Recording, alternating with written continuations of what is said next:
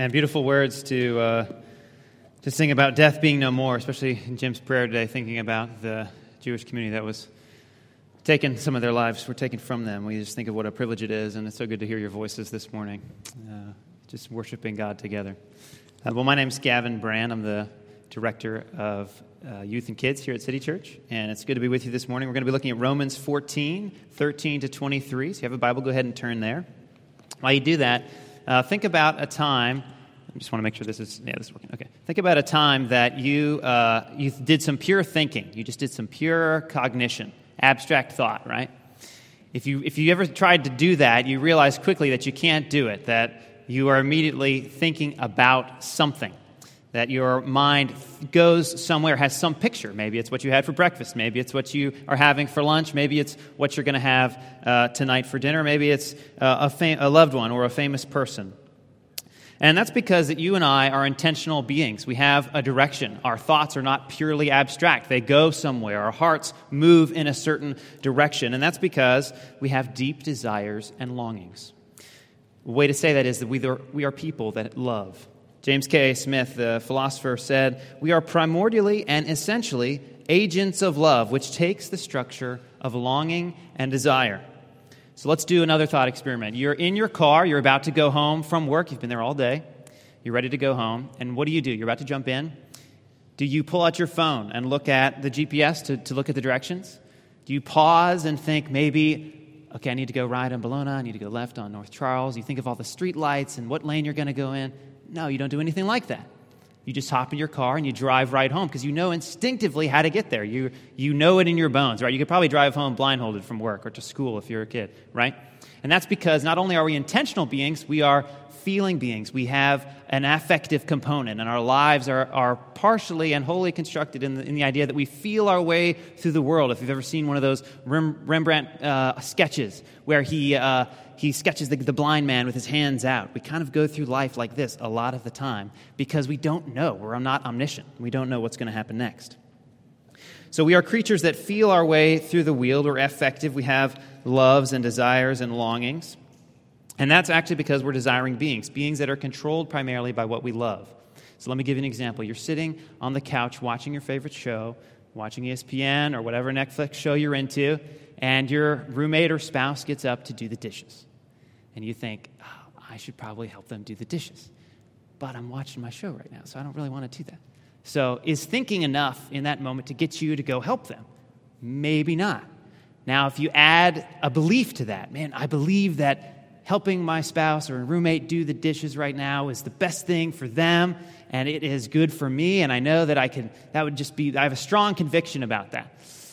Would that be enough? I mean, maybe we're getting close, but probably not. But if you looked at your spouse or roommate and you thought, man, I want to go help them.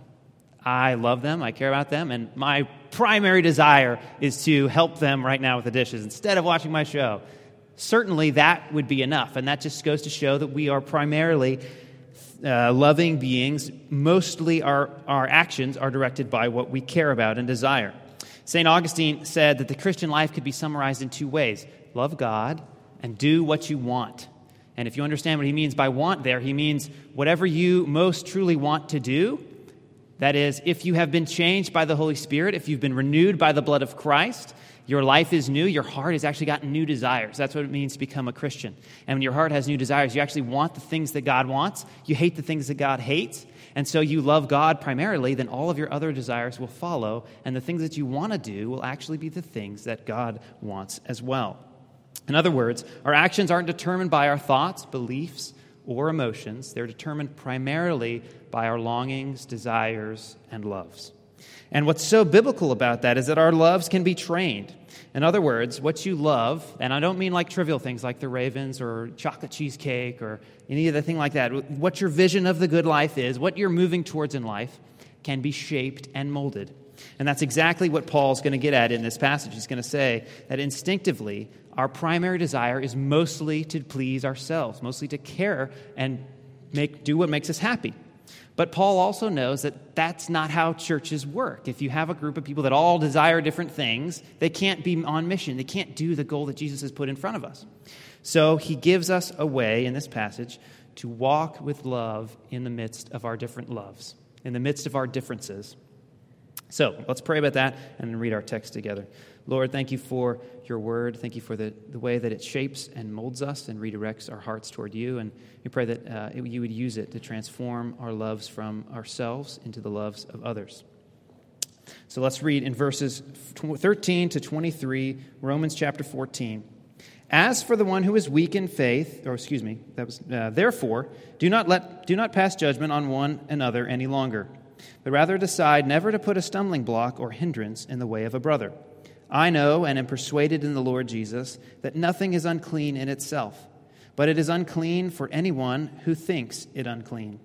For if your brother is grieved by what you eat, you are no longer walking in love. By what you eat, do not destroy the one for whom Christ died. So do not let what you regard as good be spoken of as evil. For the kingdom of God is not a matter of eating and drinking, but of righteousness and peace and joy in the Holy Spirit. Whoever thus serves Christ is acceptable to God and approved by men. So then let us pursue what makes for peace and mutual upbuilding. Do not, for the sake of food, destroy the work of God. Everything is indeed clean, but it is wrong for anyone to make another stumble by what he eats. It is good not to eat meat or drink wine or do anything that causes your brother to stumble.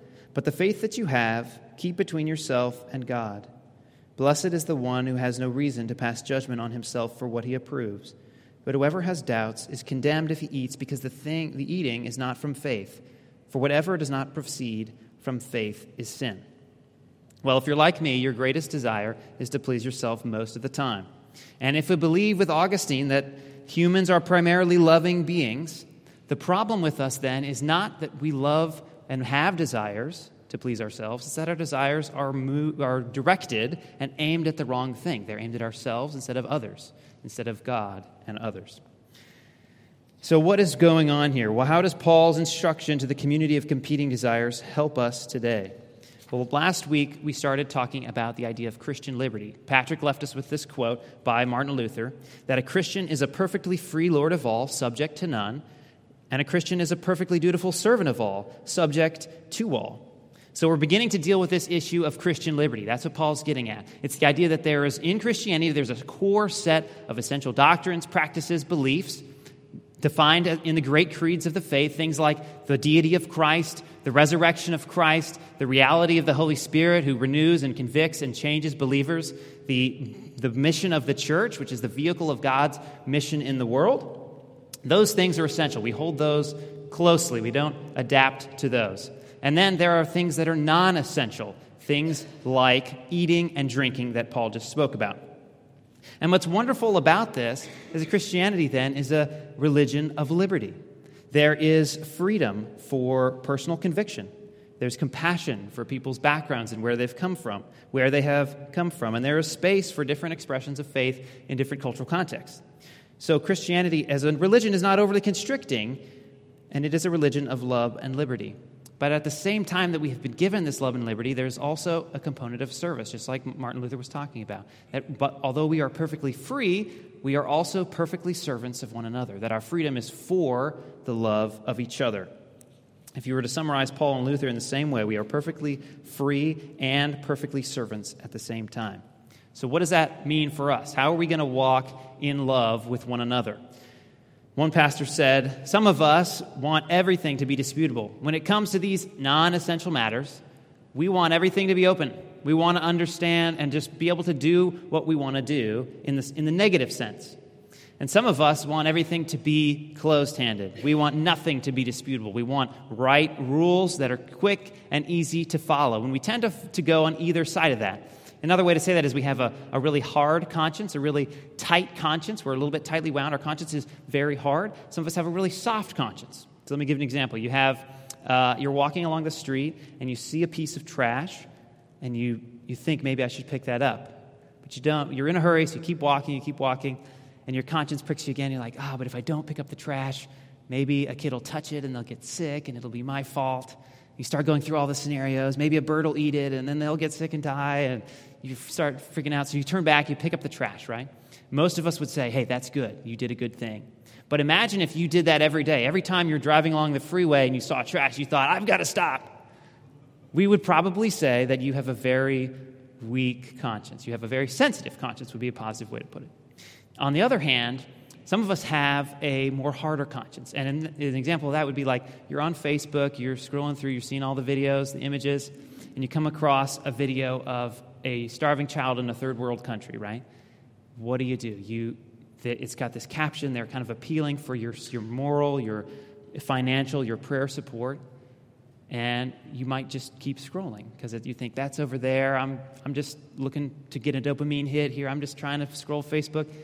We might say, that's not a good idea. That's not what you're hoping for. That's someone with a harder conscience. And you might say, well, okay, that's a little bit binary. We don't either one or the other. Maybe we have a hard conscience in one area, soft conscience in another. So there's some gray there. But generally, we tend to fall one way or the other, right? And the examples I gave just lead to one question. How are Christians supposed to behave in these non-essential matters? What are we supposed to do with all this? And the answer to that is the big idea of what Paul is saying here. The big idea of the text is that because we are free in Christ, we must not desire to please ourselves. And when I say free in Christ, we're talking about everything that Paul has said in Romans up until now, which is that Christ has died, he's risen, the Holy Spirit convicts us and changes us, makes us into believers, and we become free. And there are a whole class of things outside of the normal core Christian doctrines which are now negotiable. And although those things are non-negotiable, there is also a desire we need to desire not to please ourselves, that our freedom has been purchased so that we can love with a pure heart one another. In other words, the answer to the question of how Christians should behave in non-essential matters is that we're to walk in love. And Paul's going to give us 4 ways to do that, okay? 4 ways. We're going to love by not causing others to stumble. We're going to love by giving up our own personal freedom. We're going to love by practicing unselfishness. And we're going to love through radical trust in Jesus. So first, love by not causing others to stumble. If you look at verse 13 and 21, in 13 he says, "Therefore let us not pass judgment on one another any longer, but rather decide never to put a stumbling block or hindrance in the way of a brother." And in 21 he says, "It is good not to eat meat or drink wine or do anything that causes your brother to stumble." So in the church in Rome, there was 2 groups. And Patrick kind of mentioned this last week. There's the group that were formerly Gentiles, non-believing pagan people, and they were now Christians. And then you had the group that was formerly Jewish, that had come to accept Jesus as the Messiah. And they had this whole background of religious belief where their practices, they had the kosher food laws, right? And for them to eat certain meats, particularly meats that had been sacrificed in certain pagan worship services, really pricked their conscience. They had a really soft conscience about that issue. So they did not eat the meat, and it was a stumbling block for them. But the other group, the group of Gentile believers, it wasn't a stumbling block for them. They had been eating this stuff their entire life. They'd been partaking in the pagan services. So for them, it was totally fine, and they had no conscience about it. But the problem in the church at that time was that the people that didn't have a problem with it were pushing the people that did to violate their conscience and go ahead and eat it. And instead of kind of lovingly walking with them and slowly convincing them over time, they were saying, hey, this is great meat. You guys need to eat this now. Like, you're holding me back from partaking in my freedom in Christ. And after all, Christ declared all foods clean. In chapter 7 of Mark, he says it's not what comes out of your mouth that defiles you, or not what goes into your mouth that defiles you, rather, what comes out. And Mark adds that little note right after that by saying those things, Jesus declared all foods clean. So we know that food is not the real issue. In fact, Paul right here says the people that are in verse 14, that those that believed it was unclean or that it was clean were in the right theological understanding, that it actually is clean, that he goes along with Jesus and said it's fine to eat this meat. But the people that don't think it's clean shouldn't have to be forced to do something against their conscience. Maybe you've seen the movie Hacksaw Ridge. He's a conscientious objector in the World War II, right? And he's somebody who didn't feel like he could pick up a gun and shoot another human being, even in the cause of war, especially a war against something as evil as the Nazis. But he decides he wants to serve anyway, so he becomes a soldier, and he gets all kind of ridicule and abuse. But at the end of the movie, he saves like 30 people, and it's a true story. He doesn't kill anyone, he saves lives. So there is something about the conscience that we should not violate, and that idea comes right from this passage. Now, what's so fascinating is that in the passage, the language that Paul uses actually says that if you push someone to do something against their conscience, you're actually pushing them to sin. And when you push someone to sin, you're actually pushing them one step closer to hell. And maybe you're here and you think, hell's not a real thing. I don't believe in that. Well, I would encourage you just to read the New Testament very closely. Jesus talks about it quite a bit. I'm not going to explain the whole concept, but the idea is that if you push someone to do something against their conscience, you're causing them to sin. There was a pastor, his name is Ian Hamilton, and I was listening, Jordan and I were listening to him when we were engaged, and he had this sermon about marriage that we were listening to. And in the sermon, he talked about a friend of his who was a PhD student somewhere in the UK at some prestigious university. And at the university, this student was a very pious, loving, gentle, humble man. And he was diagnosed with cancer. And he was Ian's friend, and Ian was very concerned about him. But he was given a certain amount of months to live. And so he decided to write letters to his wife, who he had only been married to for a short time. And he knew that she would survive him and he would die before she would. And so he decided to write her letters. And the first thing that he wrote in the first letter that was actually later Pastor Ian was able to read at the funeral service was that my job as a husband is to love and see my wife safely to the gates of heaven. That is for him, and that is the biblical understanding of what it means to be a Christian. What Christian love looks like is to push people toward heaven, to walk alongside them all the way to the pearly gates. And maybe you've had an experience in your life where you have been pushed toward heaven, where someone has come along and encouraged you and been so joyful that you are with them and been so helpful when you are down. And they've encouraged you not to do something you shouldn't do, and they've encouraged you to do things you should do. And that is the church acting at its best. And in those moments, we're pushing people towards heaven. But maybe sometimes you've had an experience where you've been pushed in the other direction, where somebody has said, "Do you need to do this?" And it didn't go with your conscience. And in that moment, they were pushing you towards sin. So it's really important that we love one another by not putting stumbling blocks in front of each other. We don't push people towards something that goes against their conscience. We love by not putting stumbling blocks in each other's way. But we also love by giving up personal freedom. And this can be really difficult in a culture where everything we want to do is accessible, available, and open to us. Paul is basically saying this. I'm just going to summarize verses 14 to 16 and 20 to 21. He's saying, hey, Christ gave up his life for this person. He's talking to the group that believes that the food is okay to eat. He's saying, Christ gave up his life for them. Can't you give up your desire to eat a little bit of food, to have extra meat at your meal? Christ shed his blood is actually the words that he uses. Christ shed his blood. Why not destroying his own body so that you could enjoy freedom, but don't destroy someone else's freedom based on that idea.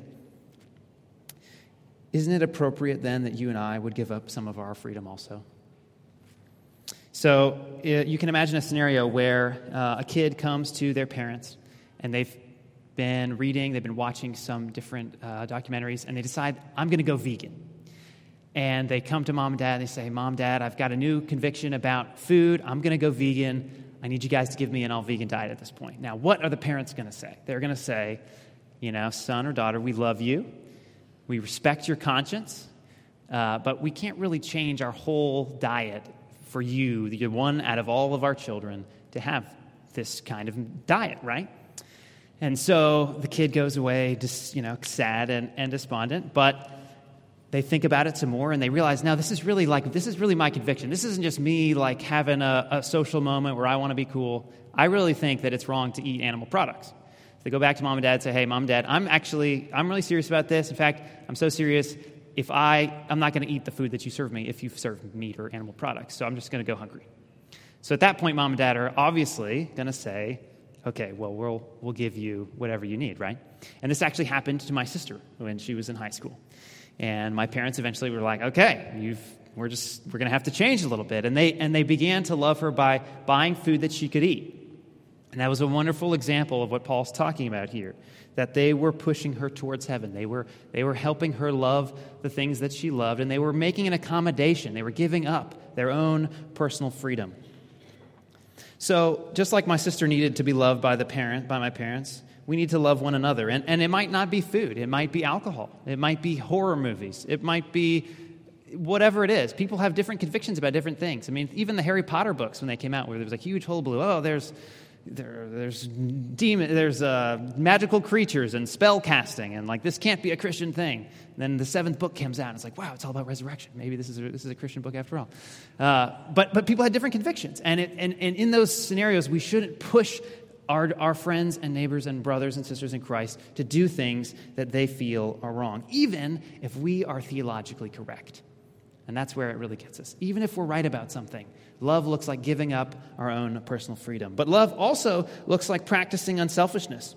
If you look like at verse 17 through 19, he says, "For the kingdom of God is not a matter of eating and drinking, but of righteousness and peace and joy in the Holy Spirit. Whoever thus serves Christ is acceptable to God and approved by men.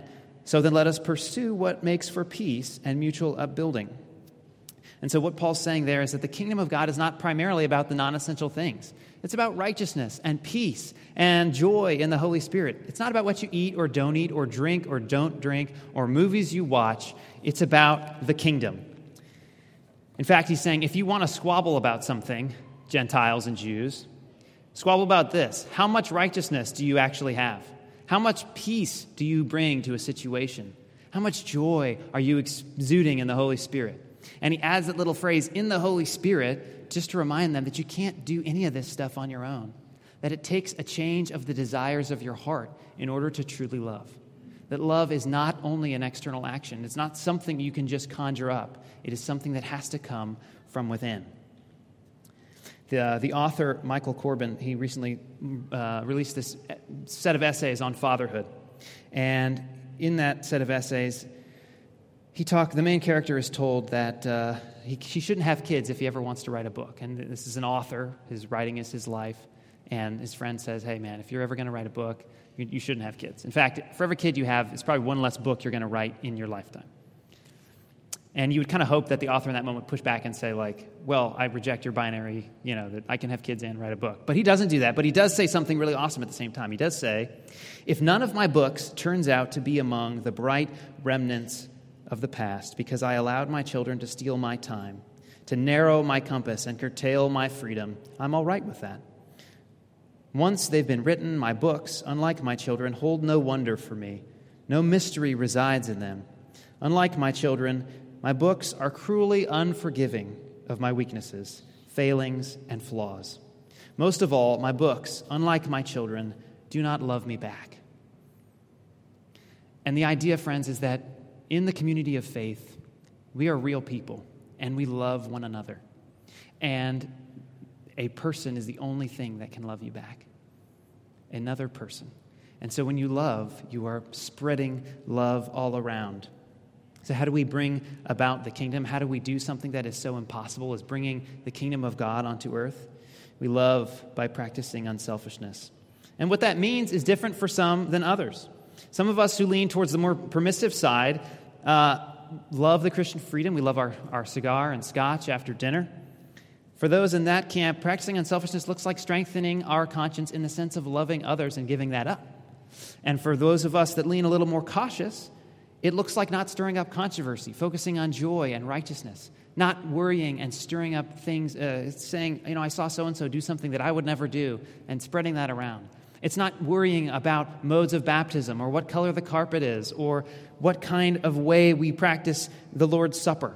It is not stirring up those kind of controversies. It's loving one another by giving up personal freedom. And finally, we love through radical trust in Jesus. If you look at verse 23, he says, "But whoever has doubts is condemned if he eats, because the eating is not from faith. For whatever does not proceed from faith is sin."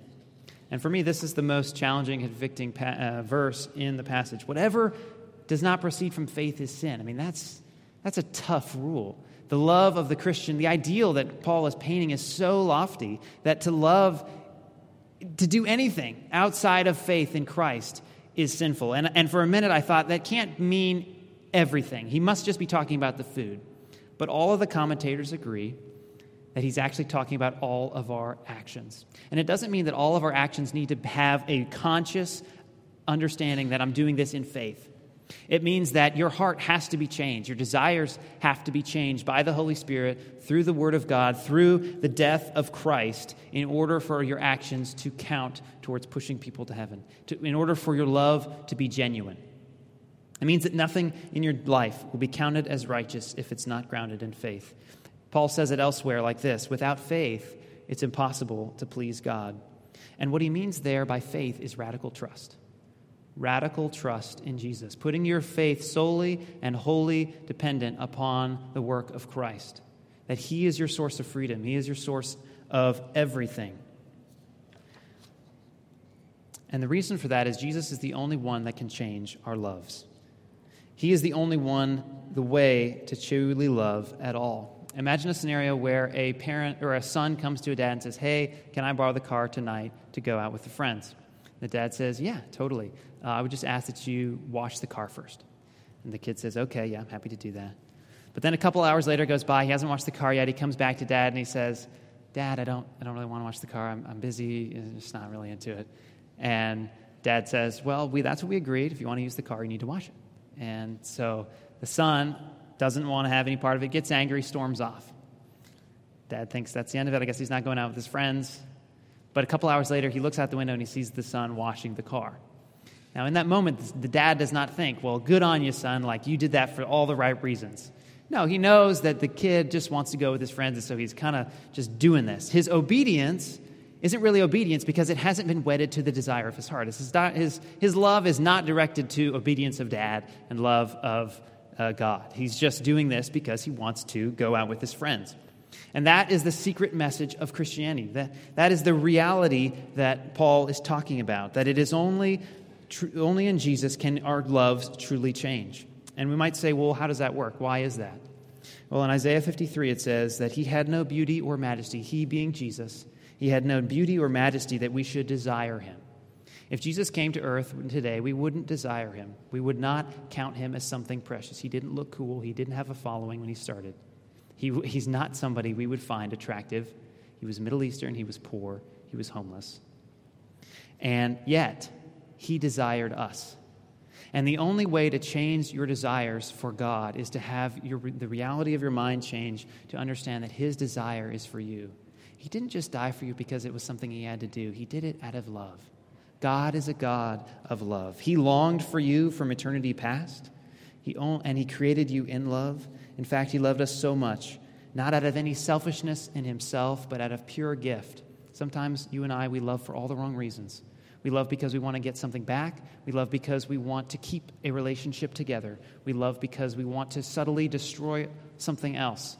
And we twist and manipulate our love in all kinds of ways. But God's love is a pure love that is purely a gift. And it's only when you begin to experience that pure gift that you begin to reciprocate that same kind of gift-free, caring love that gives of itself, that doesn't put stumbling blocks, that loves one another in the sense of giving up your own personal freedom. It is only then that your life and your heart can be changed. St. Augustine said it this way: the whole life of the good Christian is a holy longing. That is our life, to be trained by longing. And our training through the holy longing advances in the measure that our longings are severed from the love of this world. Only when you have a picture of Christ high and lifted up, and your longings are set on him, as we sang about earlier, then only then can your desire be and your heart truly be for the things of God, to love. And only then will your action be wedded properly to your heart. And only then can you have true obedience. So maybe you're here this morning and you find yourself realizing that your desires are mostly focused on yourself. And you find it hard to give up personal freedom for others. And you tend to be that person who sits on the couch and lets your spouse do the dishes, like I am so much of the time. You find it hard to be selfish. Well, there's two things I would say. The first is join the club. The church is the community that recognizes that we have disordered loves, and we worship a God who reorders them. Welcome to the community of sinners. You found the right place. And the second thing that I would say is join the church and have your desires change. The whole reason that the church exists in one capacity is to shape our loves. Calvin famously said that our hearts are idol factories. Well, the church is a factory of loves. The way we design the services, the way that we interact with one another shapes and reorients our whole thoughts toward God. That's why we start with worship. That's why we admit and confess of our sins. That's why we take communion physically, bodily, and understanding in a tactile way that feels its way through the world. That we are saved and we are new and we are sinners, and yet Christ set his desire on us. So the second thing I would say is ask him to shape your desires. Ask him to change you from the inside out. Let's pray about those things.